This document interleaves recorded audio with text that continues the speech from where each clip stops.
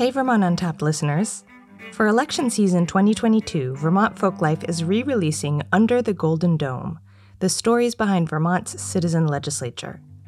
This 10-part series originally aired in 2004 and was created from interviews with 35 former legislators.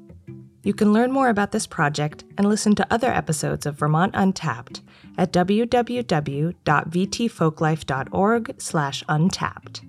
Enjoy, and don't forget to vote.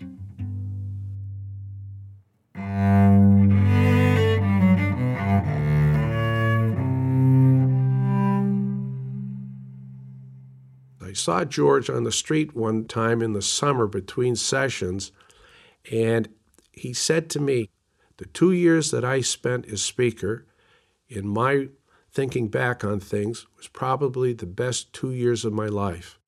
You only had 149 people to deal with. You knew them all. Sometimes you were their confessor, or sometimes you were their friend, but you were never their enemy. The Speaker of the House, as described by George Aiken to former Speaker Timothy O'Connor, was a position that was conferred rather than contested. It called for wisdom and maturity.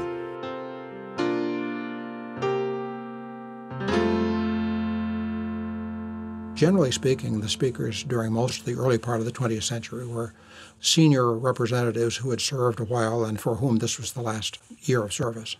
I think that Bill Billings was the first speaker since the teens who was elected to a second term as Speaker. And so he served for 3 years. He served his second term for the reapportioned session. When I ran for Speaker, I was seconded by one of the Democrats, and my opposition was only from the conservative wing of the party. But to show what a change there'd been in who was in the legislature, I think I only had about 26 that opposed me. I announced for the speakership and was elected as Speaker in the first reapportioned House. The procedural part of being Speaker I enjoyed. I know the rules quite well, and as Speaker you have an obligation to treat every member equally and fairly in terms of giving them the opportunity to speak and making sure that the rules are administered fairly and reasonably and even-handedly and so forth. And one of the difficult things to do as Speaker, of course, is committee appointments, because you're never able to please everybody. But shaping the committees and getting people where they can serve most ably and where their skills are most useful and where their philosophy is either most beneficial or least harmful is an important part of it. I was elected in 1971 Speaker of the House. I must say that regardless of their political following, just about everybody there trusted me, Democrats included, because I made the resolution to myself when I was first elected that I was elected Speaker by the majority of the members of the House, which meant that I was to take all of the members of the House by the hand and lead them through 2 years of a session, and that it was my responsibility to do that regardless of their positions. And if they came for help, I was to give them help, and I was not to divulge their position to the enemy camp, and I never did. I never did that. Republican or Democrat, I never did that. When I came to the House, Timmy O'Connor was the Speaker. He was a Democrat elected by a Republican majority. And he set the tone of being issue-oriented, being balanced. And he really, because he needed the support of Republicans to maintain his speakership, was extremely interested in making sure the process was fair, that people were appointed on merit. But the general tenor was one of compromise, was one of finding the common ground, taking the steps that would move you ahead on an issue, and not necessarily a strict party view. I was the first Democrat ever to be elected Speaker, and I was elected by a Republican majority. My job was not, as the Speaker, to set the policy myself.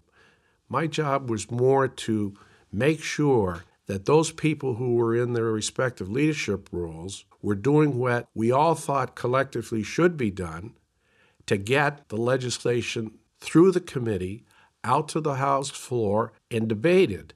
I was a facilitator as opposed to being the chief executive officer who was telling everybody what they ought to do. The Speaker, perhaps more than anyone else, embodied the early tradition that members of the state legislature were colleagues despite their differences. You fought like the devil all day, but you had dinner or drinks, or you spent the evening with legislators from all across the spectrum. So there was a personal relationship. You know, you were almost a Republican by day or a Democrat by day and a human being in the evening. By the mid-'70s, Vermont had truly become a two-party state.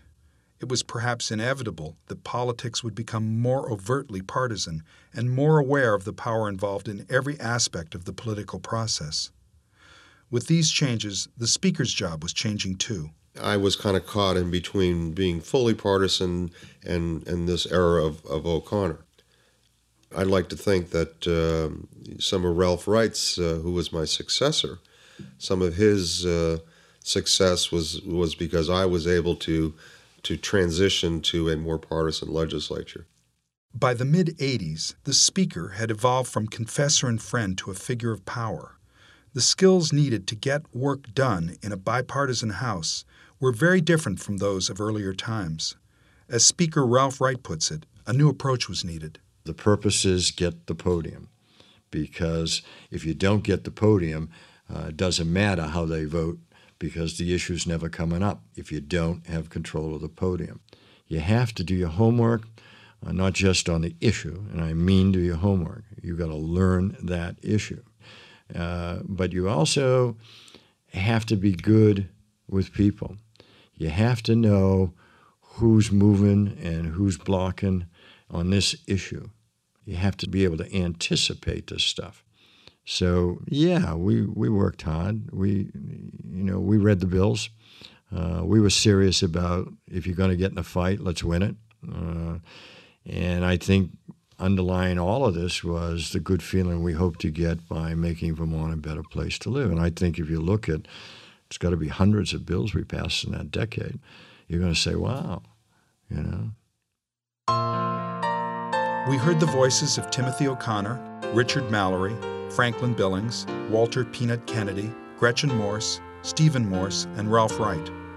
All are former members of the Vermont legislature. The interviews were sponsored by the Snelling Center for Government.